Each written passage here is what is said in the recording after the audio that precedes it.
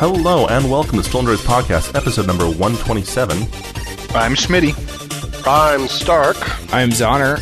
And I'm Zook. We come to you at the tail end of a really, really boring week. But you probably knew that, because it was probably boring for you too. It wasn't boring for Salt Lake Comic-Con news, though. Holy cow. No, have you guys seen how many more people they've added? Yeah, it's crazy. And they still have another, I want to say 30 more to announce that they have not yet officially announced. And they said there will be some zingers. Now, Yep. we want to... Raspberry Zingers, please? I love Raspberry Zinger. Now, we want to stress this. This is the last week. Salt Lake Comic-Con starts next Thursday, 1 week from today. Doors open 3 p.m. at the Salt Lake Salt Palace, located at 100 Southwest Temple, Salt Lake City, Utah. You want to pre-register, and here's the reason why. Tickets will be available at the door. However, they can't promise how many will be available, and you will miss out on all pre-registration extras. So, like the grab bags, the VIP passes. VIPs don't have to wait in line. VIPs can get in an hour before the con starts, which means you don't have to worry about lines to your favorite celebrities. And honestly, they don't even know which days are going to have tickets available at the door. So you want to pre-register, and you want to do it as fast as possible. Now, have you heard how many tickets they've sold so far? Yeah, it's going to be a massive event. Now, some questions that have been brought up that we're going to cover here real fast, okay? What if you have kids? Well, kids under the age of 11 get in free. In fact, if you buy an adult pass, it comes with 2 free passes for young'uns. That's perfect for me. I have 4 kids under the age of 11. So all of them can get in with me and my wife. So that's a great thing right there. They've sold 20,000 tickets so far. Yeah. You can bring in your own books and posters for celebrities to sign. Parking is available. It's there. It's really affordable. Also, public transit goes right there. If it sounds like we're making a big issue of it, it's because it's a big issue. This has gotten national attention. This is, I want to say, more successful than any other startup Comic-Con in the U.S. It's second only to San Diego Comic-Con right now. And that's big. That's huge. So our hats off to Dan Farr. We had him on our show a few weeks ago, and Dan Farr Productions. This is just, it's blown up bigger than I think anyone really expected or could anticipate, and we're really excited to be a part of it. So again, Salt Lake Comic-Con starting September 5th, 6th, and 7th. Thursday's a half day, Friday's a half day, Saturday all day. Saturday's the day you want to go for. Just saying, if you have to choose one day, it's Saturday. And of course, we'll be there the whole time, broadcasting live to be, well, no, we'll be recording live to be broadcasted later at booth J12. We're always recording live. We're all alive. Well, it depends. There was that one week we were all sick. Not to make them feel slighted, we do have friends over at TrekRadio.net, KryptonRadio.com, OpenBookAudio.com, and Stitcher.com. They're all pretty awesome, too. However, you can't go visit them in person. So we were hoping to see them that are at the Salt Lake Comic-Con, but I guess not. That kind of fell through, and it's through no one's fault. It's just, unfortunately, it just didn't happen, but we hope to see them again here soon. But yeah, come on down. Into our headlines. Oh, no, not into our headlines. I apologize. Theodore, I feel so bad. Theodore on Facebook wrote us, and I thought we'd have actual feedback, but no, he's just asking for stuff. Theodore, I'm kidding. He asked us actually a really good question. He goes, Stolen Droids, what text games would you recommend for me to play? I have Zork 1 and 2, and some other Infocom games on my iPad that I love to play. Well, Theodore, that's actually a really interesting question for a couple of reasons. One, because text-based games are kind of a niche category. Most people don't play them. I know I never have. And two, because typically speaking, if you have something like an iPad, you usually play an actual graphics-based game. So there's a thing called Angry Birds. So, well, yeah, but so the idea of playing text-based is really kind of novel. And he brings up that he likes to read, but he also likes to game. So this kind of kills 2 birds with 1 stone. Well, I can understand what he's trying to say, because when I had a PDA a couple years ago, I actually played it's not a text-based game, but it used the ASCII characters. It was Rogue, if you recall that game, where it made a map for you, and you were the little @ symbol, and you went around killing monsters that were different letters of the alphabet? I do remember that. However, I think he's really wanting games he can read, and I don't think you can read / / / / as it goes flying across the screen. True. Now, Schmitty had one that he used to play, and he's kind of our resident expert, as it were, as much as any of us are on text-based games. Thank you. I back in the BBS days, as we know, BBSs were full. They were chock full of text-based games. The favorite one of mine that I played all the time, I joined as many bulletin boards as I could to play Legend of the Red Dragon. Now, to find the actual game of Legend of the Red Dragon is really rare today, unless you actually find someone that's still hosting a BBS. There are a few sites that actually have the source code of it, so you could install it on your own computer and try to run it from there. But then there was a site that actually put up a version called Legend of the Green Dragon. It's almost identical to Legend of the Red Dragon. I believe they had to completely reverse engineer it, but it plays through your web browser. Not sure how well it will work on an iPad, but you can give it a try. And they kind of go through. They restart the instance over every 3 months or so. So there's always a continuing hero. There's always chances to get to the top list. And, it's pretty fun. It's addicting, and so that's my contribution. Now, see, rather than text-based games, I'd say something like a browser-based game, like Not Prawn. That's an awesome game. And the only reason why I don't suggest that to you, Theo, is because, unfortunately, some of the puzzles, it's a mind-bending puzzle game based in the browser, and it's insane. However, the iOS browser simply is not capable of playing it. There are certain puzzles that you can only beat by looking at source code, which of course the Safari browser won't let you do, or by opening up multiple ones, or by listening to certain files that you have to be listening to while having Some of them require sound editors or image editors. Yeah, so as awesome as that would be in a tablet form, unfortunately most tablets nowadays can't play it. Instead, it's a text-based game that is just for iOS, and it's rather new here actually. It's called Black Bar, and it parodies the NSA's censorship, where you play the NSA and you have to either block information or allow information through based upon information and letters coming into you. So that's pretty genius. It's a new one. It's only on iOS. I think that's worth a check. We'll have the link in the show notes. We'll also reply to your Facebook post as well. If you have questions for us or feedback or anything else, let us know. feedback@stolenDroids.com, or send them to us on Facebook. We're always willing to help and answer where we can. Four guys who have half a clue, we'll always talk. Yeah, and you did mention you like to read. There's always Batman. There's always Daredevil. Batman, the ultimate text-based game. Yeah, that you will always lose. And you can read that on your iOS device with no problem. So it's not a game, but Comixology is really good on the iPad, and you can store it for offline use too. So maybe while you're home, sync up all your comics and then read them offline and not take up your data while you're traveling or while you're commuting or whatnot. So, good point. Four guys with half a clue. Stark, you're suggesting that as a show title. I'm thinking we should make that into like shot glasses or something. That should be like the name of a bar. That or a T-shirt. It's not, just to clarify, it's not four guys where each of us have half a clue. No, that would be sharing. 2 clues. We're all, it's collectively a half a clue. We are sharing half a clue. All right. Well, now into our headlines. Hey, speaking of, and this isn't actually in our, well, maybe it is. I don't think it's actually in our show notes. But speaking of four guys with half a clue, about a year and a half ago, we had this amazing half clue that maybe BlackBerry should look at expanding its services onto other platforms. BlackBerry at the time, of course, had not yet launched BlackBerry OS X. They were just in a horrible tailspin of failure. We were saying, hey, maybe they should look at selling some assets. Maybe they should look at diversifying where their products go. And they just simply wouldn't. Well, here we are And just today, actually, they have finally announced that yes, BlackBerry Messenger is coming to iOS and Android. And in fact, put it up on their site. And then took it down because it wasn't yet available.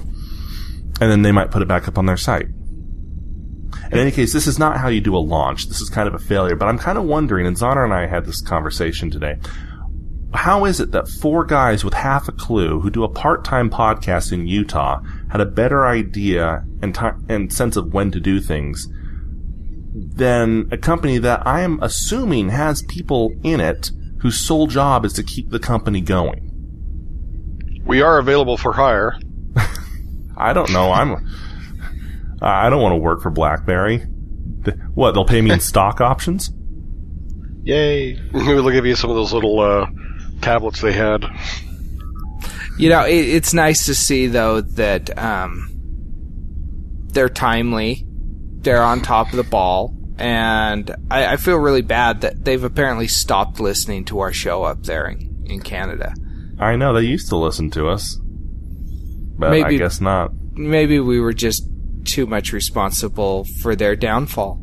I think they just got a good, oh, hey, OS 10 came out. Look how awesome it is. People aren't, just totally hating it, so I guess that means success. We don't need to listen to market analysts anymore. Oh, wait, no. Just because people aren't hating our OS doesn't mean they're buying it either. I guess we do need to listen. I think we're dead.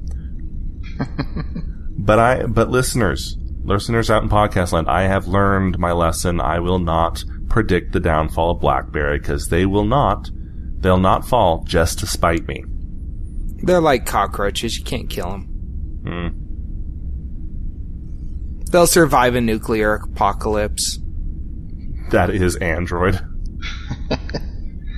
Okay, into some security news, and really odd security news. Germany announced, and when I say Germany, I mean like the German federal government, announced that Windows 8 will not be welcome on any of their computers because it's too unsecure. Interestingly, the specific feature they say is unsecure is a security feature. Now, if you've not... That's the root hack thing, isn't it? No. Hack? Oh, the anti-root hack, yes. New hardware has come out in recent years called the TPM, or Trusted Platform Module. It's an actual piece of hardware that exists in many computers nowadays and actively protects your computer against being, well, for lack of a better word, rooted. That's not actually the technical term, but if it was a mobile phone or a tablet, that's what you'd be looking at.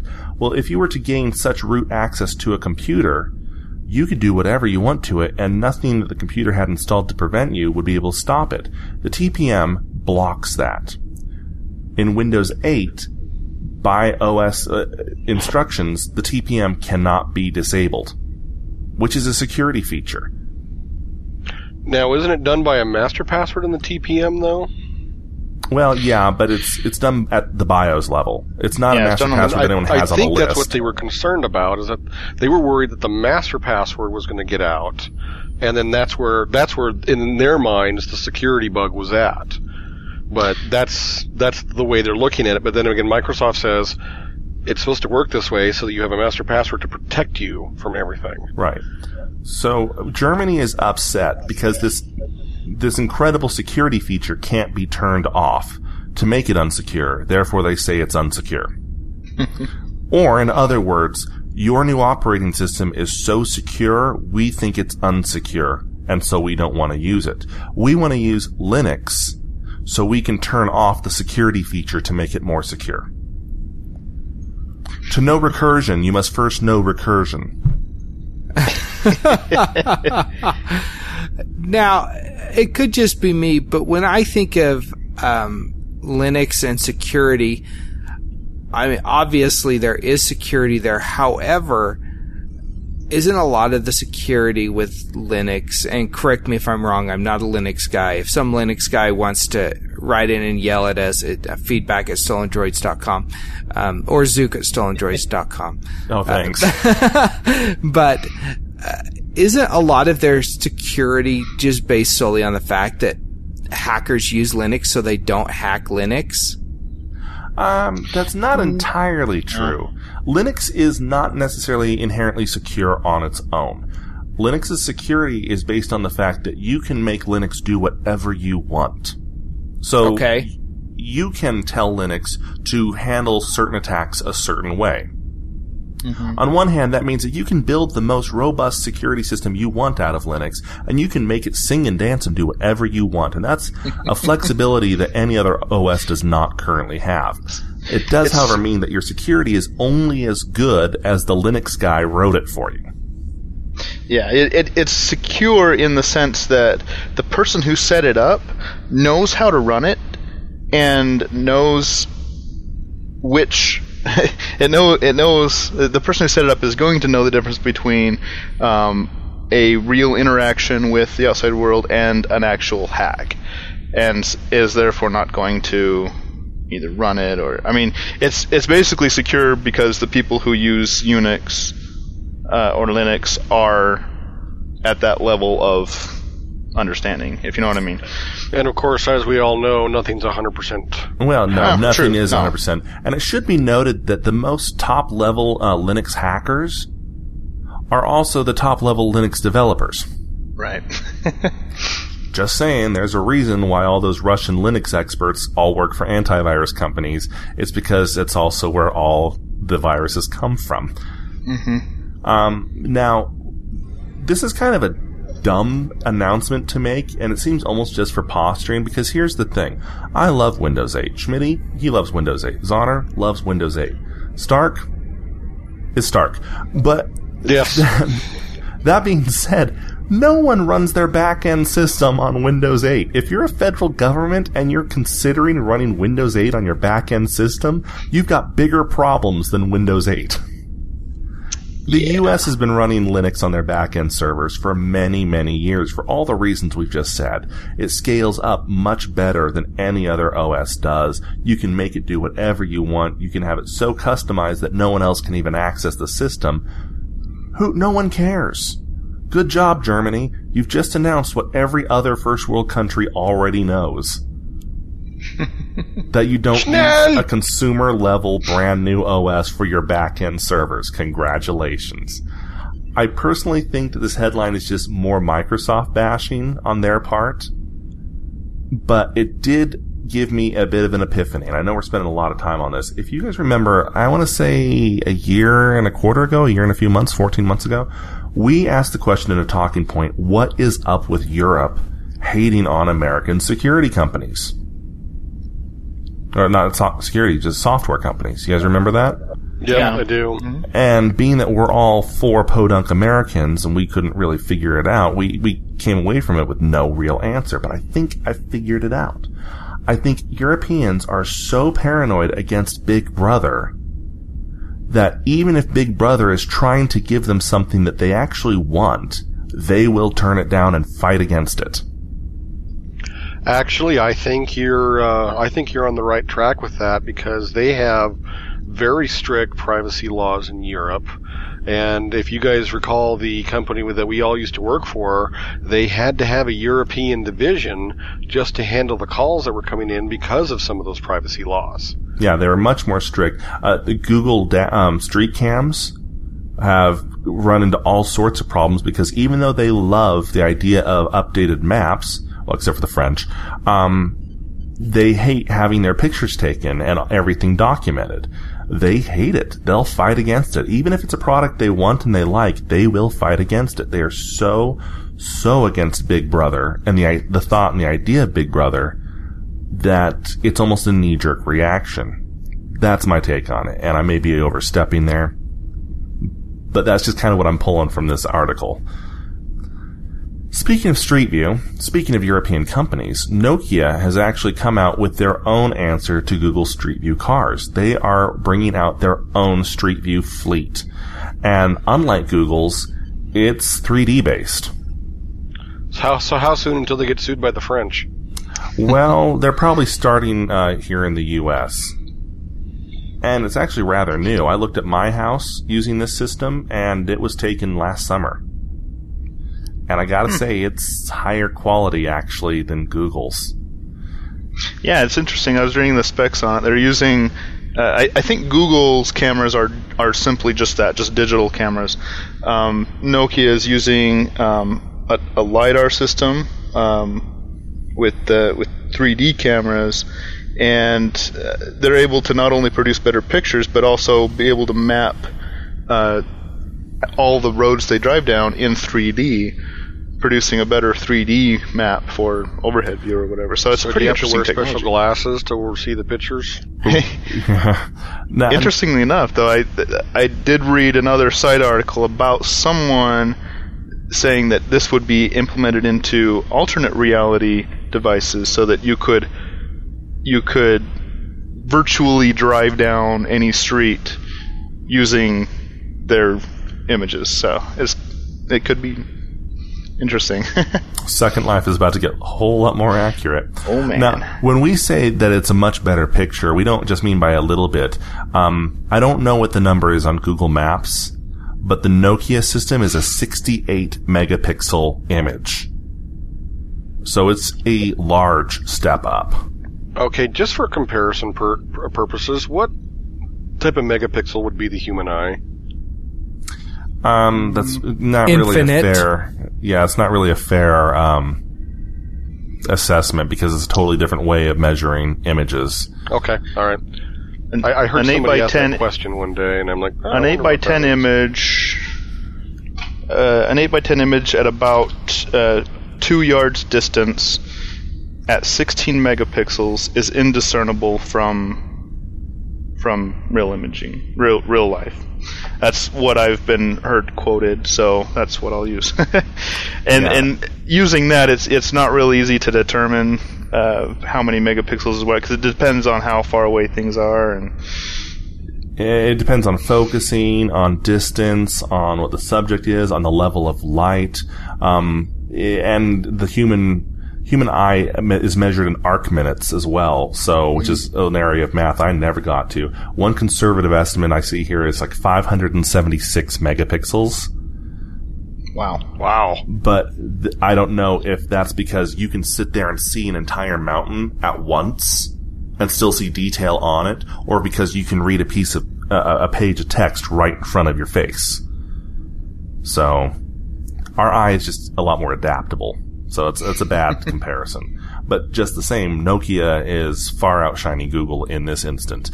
Now, maybe Google can come back and have a whole bunch of, human eyes mounted onto their Street View cars, and that'll be just awesome. Can I donate my eye to Google? Well, I'm saying Halloween is coming up. I thought you were getting away from Google. Now you're offering them your eye? Yeah, it was a joke.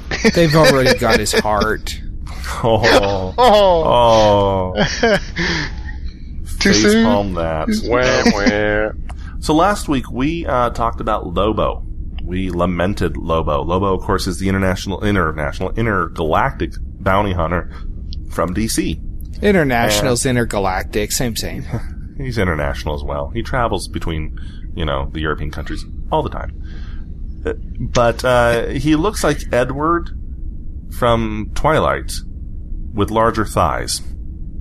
Sparkly. Because that's the first thing Zook notices. Well, it's a poor design because, and if you didn't look at it last week in the show notes, you should definitely look at it this week because the design they have for him literally looks like Edward, sleeveless, sparkly, with blue hair, and the weapons he has strapped to his hips makes him look like he has birthing hips.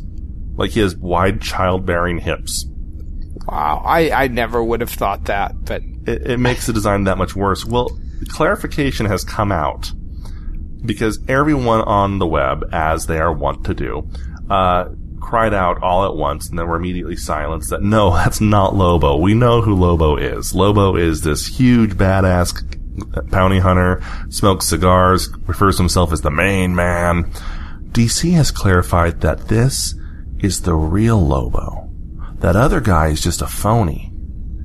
He stole this other Lobo's identity. So Edward Lobo Hands. Edward Lobo Hands is the real Lobo. And this other guy is like Larry the Cable Guy version of Lobo. The Simpsons did it. This is the stupidest thing I've ever heard of. Well, we can probably thank Dan DiDio for this, because every bad decision for the last few years that has come out of DC Comics, I put solely on his shoulders. I mean, the guy's a complete idiot. George Perez left his work on, I think he was doing Superman at the time, because Action Comics, he could not correspond. They would not tell him what's going on. He was not allowed to know what Action Comics was doing.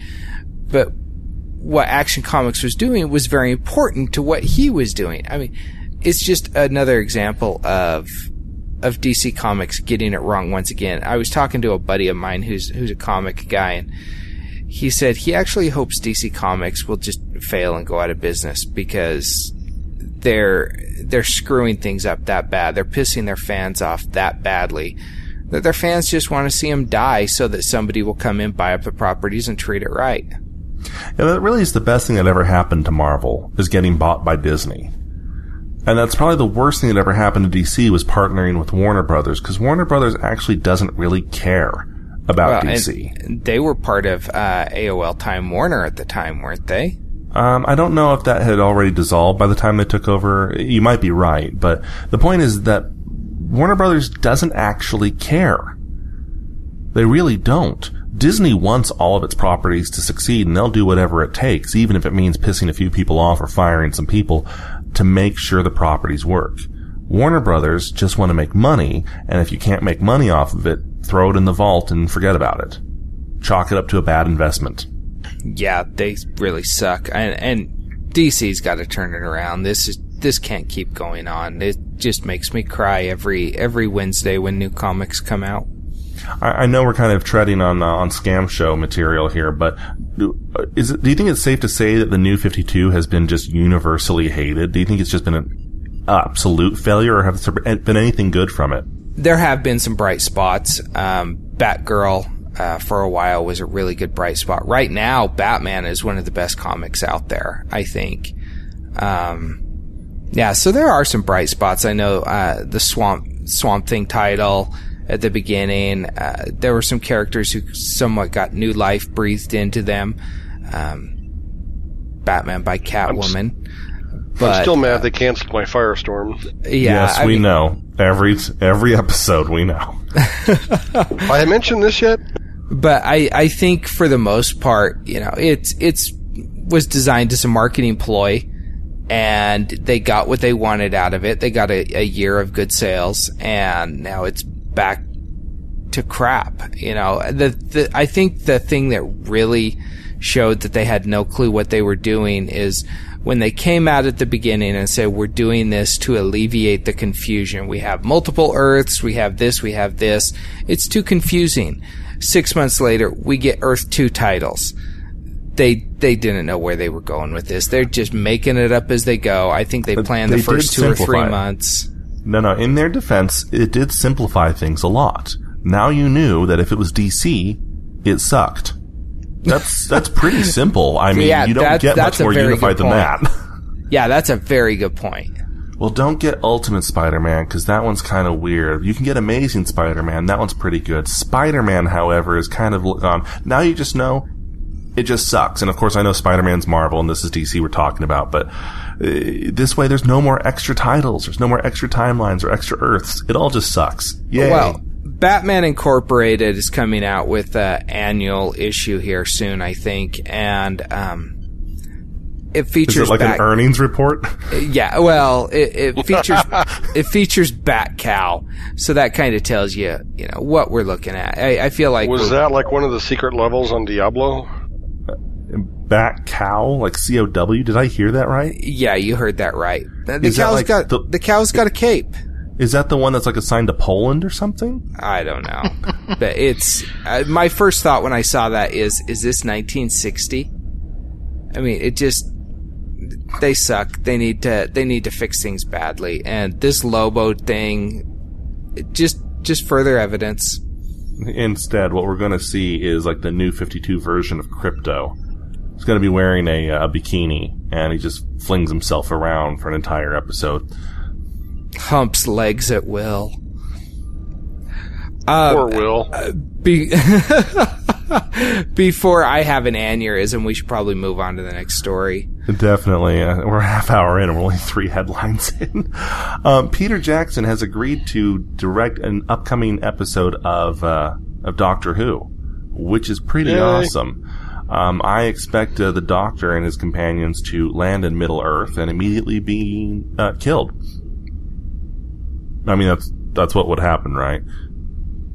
Or that, or he'd take the hobbits to second breakfast anytime they want. That's good. Come inside the TARDIS. Every moment is second breakfast. It'll make getting to Isengard quick, though. This is true. Let's fly along. Anyway, enough jokes of the fan fiction that never was aside. Peter Jackson did request an interesting thing here. He said that if he's going to do it, he only wanted 2 things. One is complete artistic control over the episode, which it's Peter Jackson, so the episode will actually be broken into 3 parts and it'll take 5 years to produce. And that he gets himself a Dalek. He wants a Dalek. A Dalek. Dalek. Just spoon a Dalek of Daisy. And moving on. I guess if you're is he like reaching like Howard Hughes level of eccentricity? Well, I mean, the guy's got enough money. Why not get a Dalek? I'd go for that. It's like, yeah, I could have you pay me $1 million or whatever, but I've got lots of millions of dollars, so give me a Dalek instead. That would be cool. At least he didn't ask for the TARDIS or something. Well, yeah, but what happens when his Dalek escapes and starts exterminating people? Then he's going to have lawsuits on his hands. Well, I'd be more concerned if he was able to travel through space and time. Because, smash a mosquito, you don't know what's going to happen. Butterfly effect us, man. Mosquito effect. I just imagine like a Dalek opening up and there's a hobbit inside. How awesome would that be? Little hairy feet pushing it along the bottom like Fred Flintstone. That would be so awesome. I would love to see that. I really shouldn't take muscle relaxers before recording. Into some confusing meta news, AdBlock, the popular plugin for your browser, has bought ad spaces for AdBlock. Funny, I didn't see them. Yeah, AdBlock must be doing a great job. I don't know. This is kind of like an antivirus company making viruses to prove how much you need an antivirus company.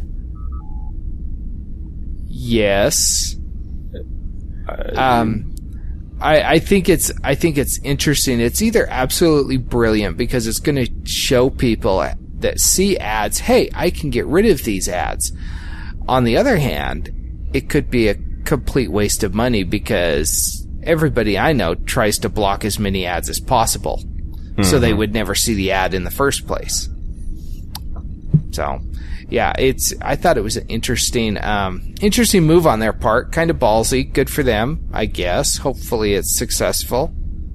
Because I like AdBlock and I want them to keep producing their product. It just seems weird. It seems borderline immoral. I can't put my finger on it. Maybe I'm just being oversensitive. I'm probably being oversensitive.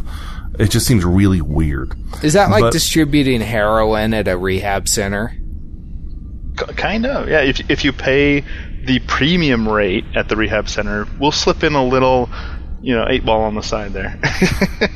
Or if you pay us the extra money, we'll block the ads that we made specifically to target you for not paying the extra money. There you go. It's protection money. That's what it is. This is a protection racket. Okay. As long as I can keep my knees and thumbs intact, I'm good.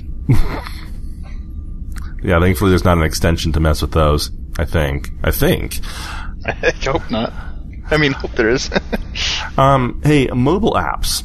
You know how a lot of, like iOS likes to say how many apps they have in their app store, and Android likes to talk about how many apps are in the Play Market, and poor Windows Phone doesn't have nearly as many apps. Well, it turns out all those numbers might be moot anyway, because most mobile apps are dead.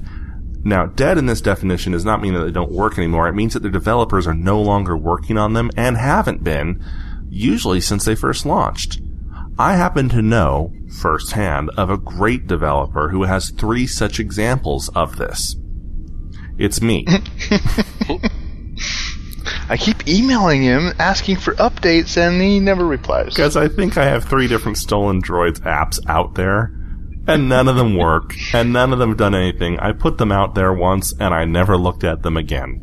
You even have a BlackBerry app. I have 2 BlackBerry apps. One of them I made with their help. It also doesn't work. Yeah, we never got our phones for that app. Yeah. I think part of the blame on this goes to HTML5, and not that blame is a bad thing, because HTML5 is a good thing. More and more developers are noticing that they can build an HTML5 app and it will work on all phones and on desktops. So I think the advent of the web, or where the web is going, is kind of killing apps, so to speak. So the web is turning around and reviving itself, killing what was going to kill it? Well, I think so, yeah. I think that might be partially it. I think it might also... I mean, it's kind of like to say, after a few years, all GeoCities sites were dead. You know? It's like there was that rush when everyone got in there and said, whoa, we can all make our own website, and we can all make it awesome, and hey, that's really cool. And 2 years later, oh yeah, I don't go there anymore. I don't even remember I had a site. Well, if you think about it, when mobile phones started coming out, the web was still not at the point, that you could really view it on a mobile device. Websites were still made for 1024 by 768 screens, and on the other side, the mobile devices weren't good enough to even load that, let alone text-based website. And so the need for apps was there. Now, the need for apps is not there. It's just as easy to build an HTML5 app as it is to go make an Android app. So you might as well make the one that is compatible on all devices. Yeah. That makes sense. That makes total sense, yeah. I think there's a lot of factors there, but I think it's kind of interesting when everyone says, well, the App Store has over 1 million apps. You can always respond back to them, yeah, and most of them are crap, and even more of them are dead. Exactly. So, yay you. Okay. An interesting little piece of news came up this week. The Smithsonian has a separate museum called the Cooper Hewitt, which is accepting different things into its collection that you may not expect. Can we send them Zoner? This week, it accepted source code from an iOS app called Planetary. Now, I used to have this app. This app is literally nothing more than a music visualizer set to planets. Each artist is its own star system. Each album is its own solar system. Every planet is its own song or moon or whatever. And you can browse through your music like you're flying through space. Really novel in that approach, but quite pointless. Quite pointless. The developer is now defunct. Well, evidently, for whatever reason, this museum has decided to induct its source code into the museum to be kept forever. And by keeping it forever, I mean they even print out the code on scannable Scantron sheets. So should the digital copy ever get corrupted, they can scan it back into a computer to be recompiled. And this raises the question, this is not a talking point, but it raises the question, is code art? And by code, I don't mean like Hello World, the very first Hello World code, or the code that inadvertently in the future time gives AI its sentience, okay? I'm talking about, I mean, this is nothing more than really a Winamp plugin. Right. Is this art? Is this worth remembering? Speaking as a developer, I don't consider what I do an art, but there are some developers out there who make their profession an art. And when I say making an art, I don't mean like you can frame it and put it on a wall, which is what they're doing. I mean that their code is good enough that anyone can look at it and understand it. That being said, there is a way to take your code and format it in such a way to make a text art or an ASCII art. And some people have done that to their code. But then again, could that really be considered art if it's just a whole bunch of letters rearranged to look like something? If it makes a picture, sure. Yeah, Minecraft is art, right? Well, and I just see redhead, blonde, brunette. Thanks, Cypher. Bastard. There is another argument for it, too, and this is something that was written over a year ago. I've been meaning to write about it, but I never have. It's an article on Technologizer. If you're going to have an online magazine, make its name easier to remember. Technologizer. Yeah. Anyway, it brings up why history needs software piracy, and it's for a totally different reason. It's talking about actual human history in its pages. For instance, if you look at Photoshop, or if you look at many things, like even Microsoft Word, and you hit the save icon, what is the save button? What's the icon on the save button? It's an old disk. It's a floppy disk. It's something that no kid who's been born in this century will recognize. And yet it's the icon for saving. Okay, so that's perhaps some code that's worth keeping, because I'll bet you we continue to use that icon for a lot longer, and at some point someone's going to wonder, when in human history did that weird symbol become synonymous with recording, with saving? Recording is another one where, like, even on your iPhone or whatnot, you look at the record button on a lot of things, and it's the reel-to-reel symbol. Or voicemail, reel-to-reel. Has anyone used a reel-to-reel system to catch their voicemail lately? No. Most people don't even know just what it is. last night. Or even the hang-up icon is a picture of an outdated handset pointed upside down, meaning hang up. We no longer turn our phones upside down to hang up. So there's an app for that. There is, actually. You know, my son asked me the other day if I had ever used a rotary telephone. He called it like a spinning phone or something. But he asked if I had ever used a rotary phone. And when I told him that I had, he thought that was just so amazing. Because all this... Dad, you're old. Uphill both ways in the winter.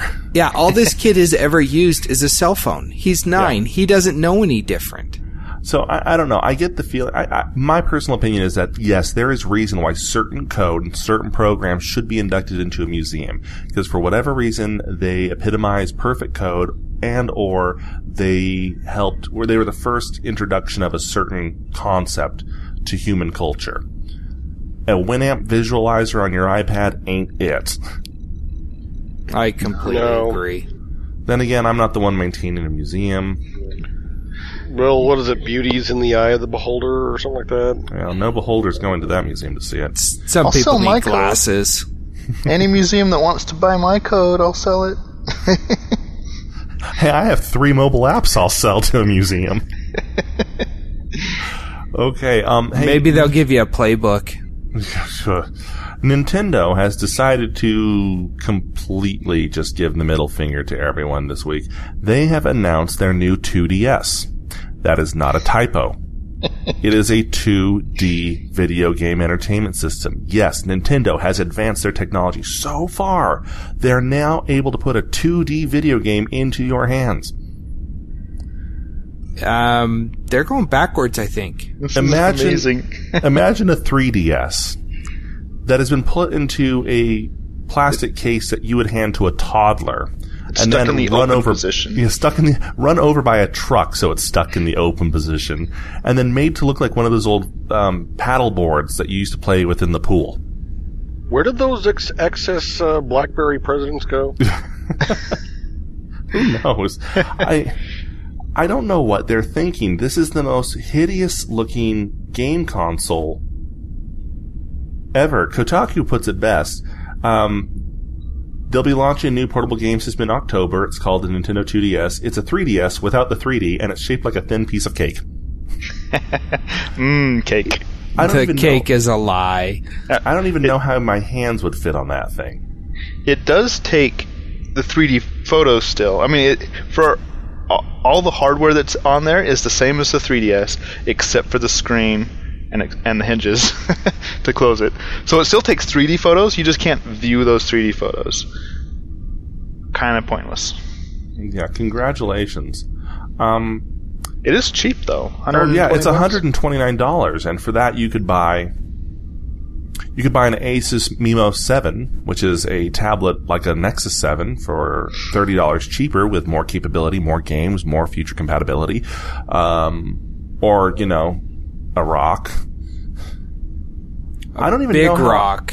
I don't even know how I would hold this. Or just spend $30 more and get the 3DS. Yeah, no joke. I mean, I'm not trying to be facetious here either. If you look at the pictures, and they're up on Kotaku right now, there is no way the human thumb can move easily from the analog stick on the left down to the D-pad.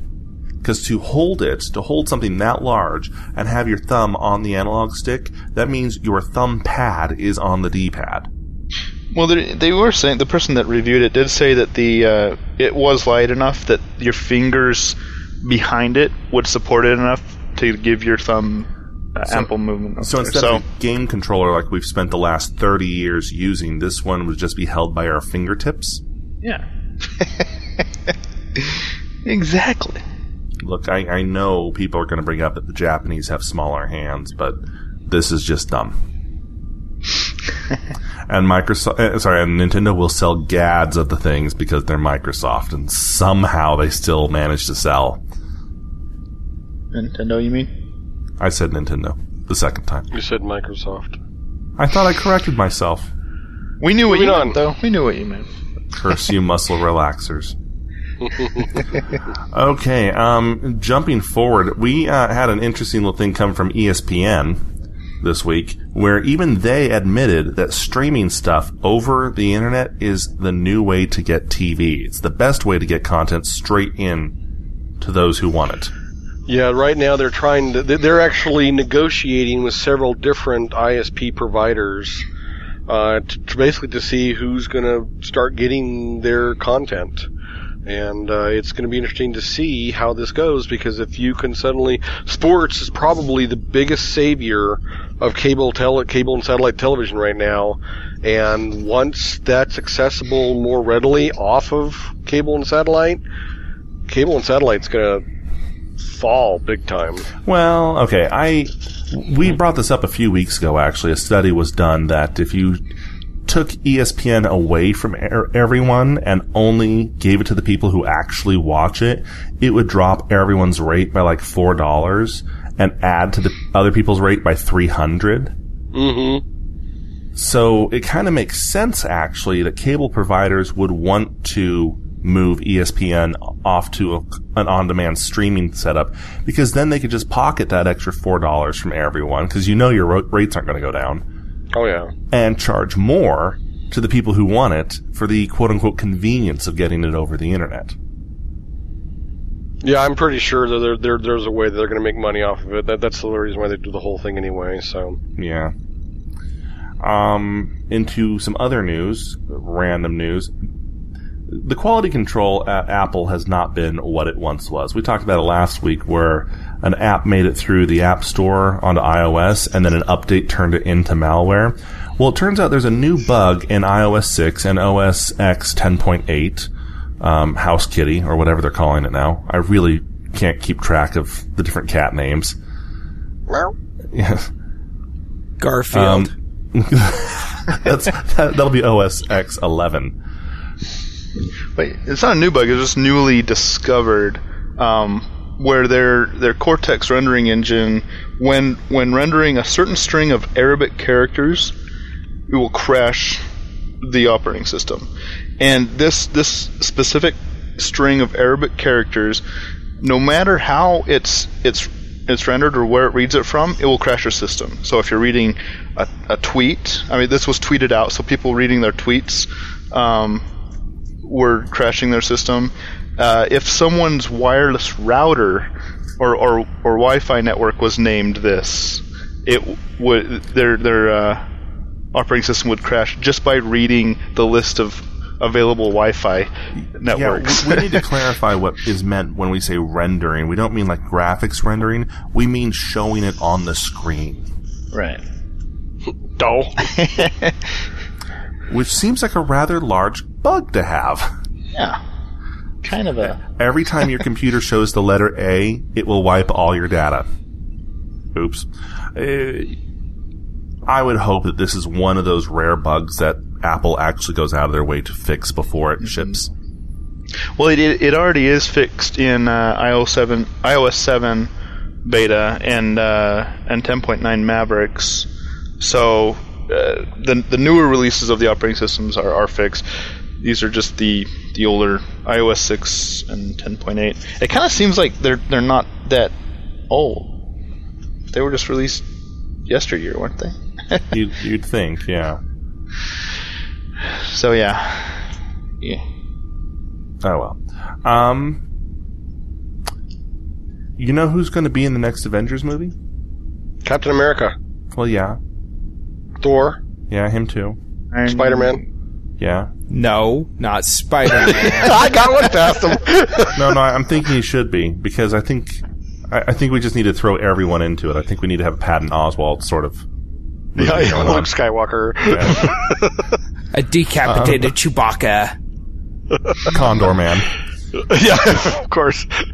Now, it turns out that, and I'm reading this. Can we confirm this is not a rumor? No, this is confirmed. This is confirmed. Yeah, James this is Spader confirmed. will be Ultron in the next Avengers movie, which I find interesting because of the fact that this morning I came across some articles on multiple sites that were indicating that it looks like Jarvis was going to become Ultron because they had offered the guy who does the voiceover acting some motion capture incentives or whatnot in his new contract. They basically rewrote his contract so that to accommodate for him being on screen in some capacity. And there were lots of rumors that, oh, well, Jarvis is going to be Ultron. 20 minutes later, Marvel comes out and says, hey, guess who's Ultron? James Spader. He's got a creepy voice. He'll be awesome. Yeah, well, James Spader actually is really good. He has that really icy demeanor. Yes. He can do it really, really well. So I'm not worried about this. I mean, no, this is great casting. I'm not a huge really, James really Spader fan, but he is very talented, and he kind of creeps the crap out of me. Yeah, he definitely has a very specific role. Yes. You know, he wouldn't be in the feel-good family comedy for Christmas. Maybe as the homicidal maniac. Yeah. Which would be a hilarious family movie. Depends on if you like your family or not. In some outrageous news, we're down to our last few headlines here, but down to some outrageous news, blah. Paramount is going to be releasing multiple versions of Star Trek Into Darkness. And by multiple, I don't mean like Collector's Edition or Special Awesome Edition or Adamantium Edition. I mean like edition with commentary, edition in high def, edition with the end of the movie, maybe? I don't know. Yeah. Just multiple versions. No deleted scenes, no this, no that. Yeah, what's stupid is that they're going to have these little small featurettes, but they're not going to have the standard stuff you normally find in a Blu-ray. What's the biggest reason people buy Blu-ray besides the best picture? All the excess stuff that you're going to have in it. Well, they're not even going to have it in this. And in fact, they're not even going to have a commentary track. You get the commentary track by buying the iTunes version and then separately downloading the commentary track. I'm sorry, this is a ripoff, and a lot of fans are just livid. I think this just goes back to Paramount viewing this as a cash cow property, and that's it. Do you remember a few years ago when DVDs first came out and there were all the bonus features on DVDs, and then all of a sudden you had to buy the special edition DVDs, and then pretty soon you had to buy the Blu-ray if you wanted any of the special features. Are we starting to see that where Hollywood is just, you know what, screw the consumer, they're going to buy it because we tell them to buy it because that's what they've done for the last 100 years, and so we're going to just jerk them all around, and they can buy 8 copies of the DVD if they want to have the features? I actually want to say no. I think there's a different thing behind this, and I may just be completely, out in the night on this one. But I want to say that if they're worried that if they put out a disc with the best quality picture, best quality sound, all the featurettes, behind the scenes, alternate scenes, casting videos, concept art, featurette mini games, the whole 9 yards. If they put that out there, someone is going to rip it and put it up onto the internet, and then everyone can download all their special features. By doing it this way, by splitting up the features and everything up into different discs, at least they can guarantee that instead of selling one disc that then got pirated everywhere, they at least sold 3. Wouldn't that increase more piracy? Because yes. instead of buying the Target version and the Walmart version and the Best Buy version, screw it, we'll just download everything off the internet. Yeah, that's exactly what's going to happen. Someone's going to buy the $12 version and steal the rest. Mm-hmm. It goes down again. We've said it before, making the content available. If you make it available, people will find a way to, or if you don't make it available, people will find a way to get it, and it usually involves not giving you money. Yeah. Can I just get the version with the lens flare filter? That's actually a button that you can turn off. That's on your remote now. I want it in English 7.1 with no subtitles, alternate scenes turned on, lens flare turned off. It's called the JJ filter. Okay, and final and funny news. We have gotten this a lot. Okay, you guys remember when Germany, a newscast in Germany, showed a fan image from Star Trek Marines SEAL Team 6 saying that this Mako team from Star Trek had killed Osama bin Laden. Yep. And then there was the one where the newscaster was talking about the United Nations Security Council and showed images from Halo, because the UN Space Corps. Well, it's happened again. A Chinese news site on their authorized Japanese site, don't ask, it's a weird political thing, have talked about design trends in American aircraft carriers and showed pictures of the new types of aircraft carriers that America's building. Now, America is building the new Gerald Ford class, which are going to be huge and are supposed to last more than 100 years. And well, they fall down a lot, though. Yeah, they might, yeah. They're actually designed, they're designed like the presidents they're named after. I hope there's not going to be any Nixon class then. The Clinton class is going to have a lot to explain. But I can't believe I just said that. But according to China, our new aircraft carriers look a lot like the Battlestar Galactica. Fleeing from the Chinese tyranny. 400,000 Americans, that's all that's left of us. Fleeing far from home. No, they took renders from Zoic Entertainment, from Zoic, the special effects company who did Firefly, Serenity, and Battlestar Galactica, and supposedly this is now considered that this will be what it looks like. Whoops. Yeah, the people who are reading the article weren't convinced either. Said one commenter put it, "These designs are pretty good dreams. The people who wrote this article should start making comic books." Yeah. Okay. Good job, China. All right, we need to hurry through our favorites because we're running here towards the end. Mine actually does come from Japan. It may be faked. It may not be faked. I don't care. It's hilarious either way. A prank show on Japanese television decided to put cameras everywhere and have a candid camera moment where a guy or a woman were walking down a hallway in an office building, turned a corner, and all of a sudden a velociraptor was chasing people out, looked at them, and ran after them. This is a Velociraptor-free workspace. Yes. Eagle-eyed viewers will notice this is not CGI. This is an actual costume that was made. It's very, very high-end. I've seen it in other places, too. It's ingenious how it works, and it's very realistic working. Needless to say, people lose their poop and freak out running away from this thing. Now, a lot of people are saying, well, it's fake. People wouldn't really react like that. People would notice the cameras. People would notice the human legs coming out the bottom. And actually, you'd be surprised when you are so scared that you're going to wet yourself what you don't notice. Mm-hmm. So it's very possible this is real. Even if it's not, it's hilarious. And I feel really bad for laughing at these people, but you should too. Okay, last week I had a Android app that was a really good alarm clock. This week I have another app. It is called Middle Manager of Justice. It's highly addictive. I have not been able to stop playing it. You are essentially a middle manager, sit down in an office, and you have a team of superheroes that you send out to do the job that superheroes do. You collect money, you do desk work, you do training with these people, with your heroes.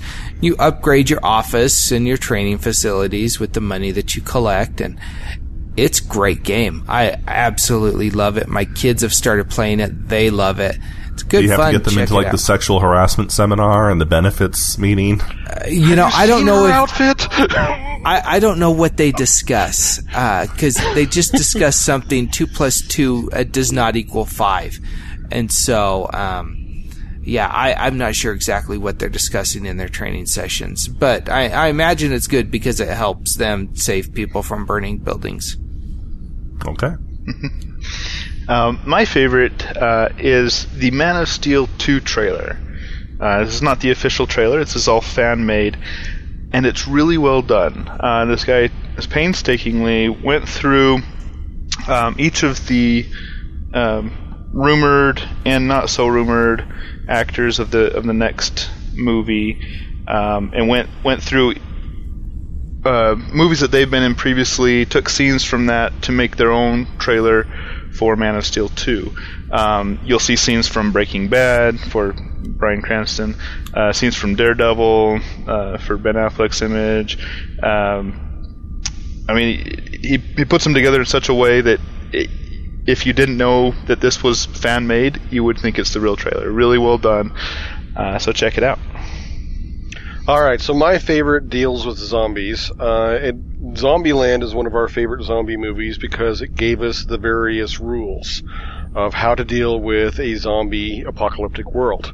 Well, what somebody did is that they actually found examples of how you should follow these rules from the episodes of The Walking Dead and provided them to you for each particular rule. Very well done. Kudos to the guy. Very, very cool. That is our show for the week. We ran a little bit long here, and we apologize that. Again, any questions or comments, let us know. Feedback@stolendroids.com or send it to us on Facebook. We hope to see you next week. If you have any questions about that, let us know. We can hook you up with answers from the people themselves, but we really hope to see you out at Comic-Con. Make sure to come by and say hi. We'll be recording there as well. Until next time, cheers. Ed of Line. One to beam up. Good day.